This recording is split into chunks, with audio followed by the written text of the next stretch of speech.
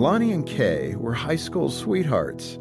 But over time, the never-ending conflict and their loss of love threatened to tear their marriage apart. When we filled out our forms with Focus on the Family, they asked us if we believed in a miracle, if we were willing to allow a miracle to happen. And, with all my heart, that's what I wanted. Lonnie and Kay attended Hope Restored, where Focus counselors help heal and restore broken relationships, giving husbands and wives godly hope for the future. I guess what I'd say is I cherish her now more than I did before, and I have a way that I can communicate to her that I did not have before, and Focus on the Family's given me that ability.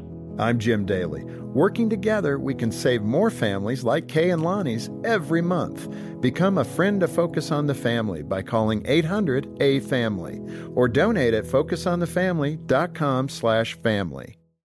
Thank you for downloading the Focus on the Family Parenting Podcast. You can find more helpful advice at focusonthefamily.com/parenting podcast. Does this sound familiar? You never let me do anything, and it's so unfair, and you just don't want me to have fun. Now, those are things I've heard very recently in my home, and maybe you have as well. If so, the odds are pretty good that you have a teenager. This is John Fuller along with Danny Huerta, and I'm on my 6th teenager, Danny. 5 of the kids have just grown up, and they're fantastic adults. I have a fantastic adult in training who at 15 pulls every card out, does every trick you can imagine, throws everything at me he can, because he's a teenager, and it's very normal, isn't it? Yes, it is. You've earned your teenage stripes, John. It sounds like.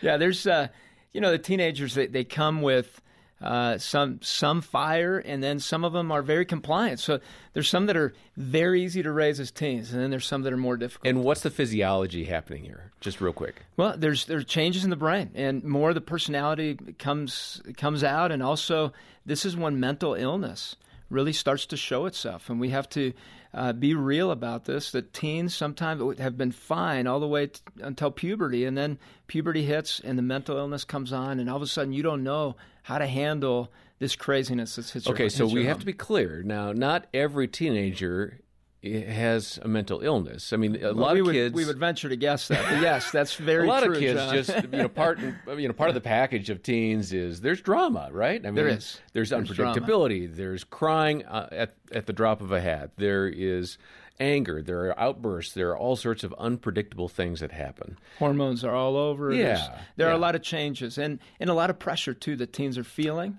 and lack of sleep too that can create even more drama. So it's a big package, but we have an expert here to listen to right now, Jessie Minassian. She has invested years in talking with and really understanding where teens are at. And here's a conversation she had with Jim Daly and myself. You also talk in the book about trust, complete trust and limited freedom, I think is the core. I love that. It's a struggle, though, for teens and parents to learn that trust and that freedom balance. Mm-hmm. And usually the teens would say, yeah, your freedom metric is way out of balance, Dad or Mom, and you don't trust me enough. And what have I done to break the trust? I'm generally really a good person. I mean, you can hear those conversations. Yes. So how do parents and teens navigate that trust idea with limited freedom or more freedom? Yeah, this was a huge thing for me to learn, to recognize, because what I was hearing from a lot of girls, they were saying, my parents say they trust me, but they won't let me do anything. Anything, nothing at all. Nothing.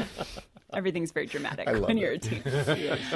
But what I was finding is, man, it's possible. And there's several relationships in our lives, not just from a teen to their parent, where we have absolute or complete trust from someone else, but we don't have complete freedom. There's limited freedom. And one example is in the marriage relationship. I trust my husband completely. He trusts me completely. We have a foundation of trust in our marriage that's been built over 15 years. We still have limited our freedom on purpose for one another. We have each other's passwords for everything. We check with each other if we're going to be alone with a member of the opposite sex. We always consult each other if we're going to make plans that affect the other person. We limit our own freedom and the freedom of the other person in the name of trust. And I think that's a key for parents and their kids to understand, is that I can completely trust my daughters, but that doesn't mean that that comes with unlimited freedom. Yeah, I love that analogy. I necessarily have to limit their freedom to help them maintain that trust. Yeah, and some of that, I mean, it'd be in that caution zone, right? The precautionary measures you'd want to take in a marriage, in parenting, as realizing a team to protect you. It's humility, right? It's realizing I am vulnerable. I am not invincible. And so I need someone else to help me maintain those boundaries. Now, if a teen can get to that point, it's money. Yeah. Probably hard to do for a teen. But as parents, if we can explain that difference, and again, bring up in conversation the places where you have limited your freedom, whether it's your relationship with the Lord or with a spouse or a boss, to show them that it doesn't mean that you can't still have a great time. Jessie, in previous broadcasts, we did talk about your crushaholic problem. Yes. I love that. All my secrets are exposed. Those teen years can be so full of that. You know, you go from crush to crush to crush, and this guy talked to me or this girl talked to me, and I don't know what to do. And, you know, those things happen. It's a normal part of the teen experience.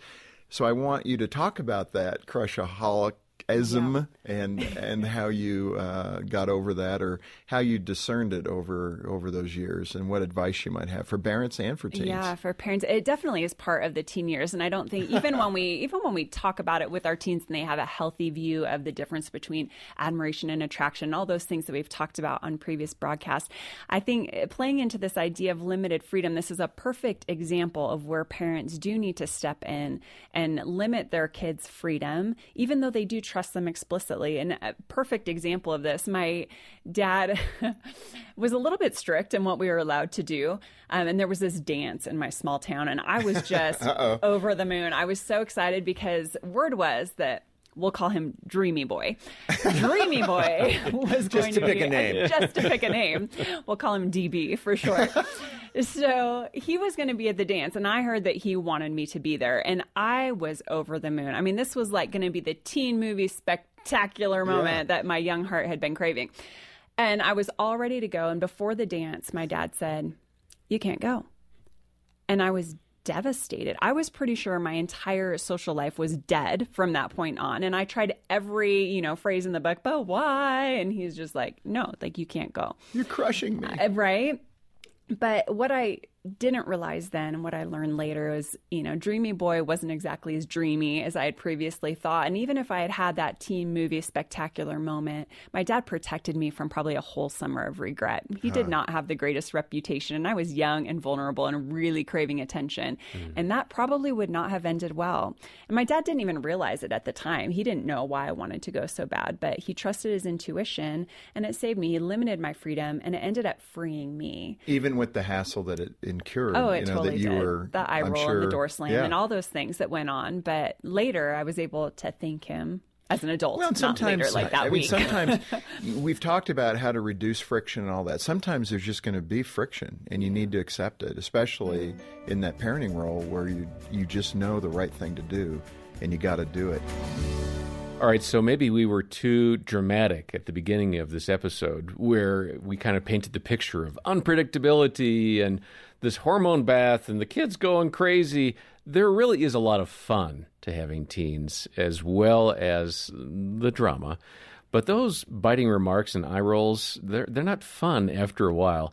Danny, what's the best way that we can react, or what are some best ways we can react as our kids kind of push our buttons? We want them to understand, hey, I'm in your corner. How do we communicate that? Well, this is a tricky one. I would use the word respond, because when we react, we're very reactive in the moment, and we're coming out of emotion. Response requires the mind to become engaged and really think through, what is really happening here? What is my teen really asking? What are they anxious about? A lot of times fear comes out in eye rolls and anger or frustration, and they just haven't learned how to express that in ways that are going to be useful or helpful for communication and to really collaborate about something. And so I love to to coach parents in talking about the frustration with their child by saying, hey, I can tell you're frustrated. I can tell you are upset about this, and helping mirror back what emotion they're seeing in their child. And sometimes a teen will say, no, you know what? I'm not frustrated. I'm actually rageful right now. Very angry at you, very angry at these people. And that's when you can maybe just take some time to listen. Help me understand how you got this angry. Help me really see the picture from your angle. And what you're doing is stepping into their court, not to let them just be disrespectful and abuse the situation, but to say, I really want to hear this.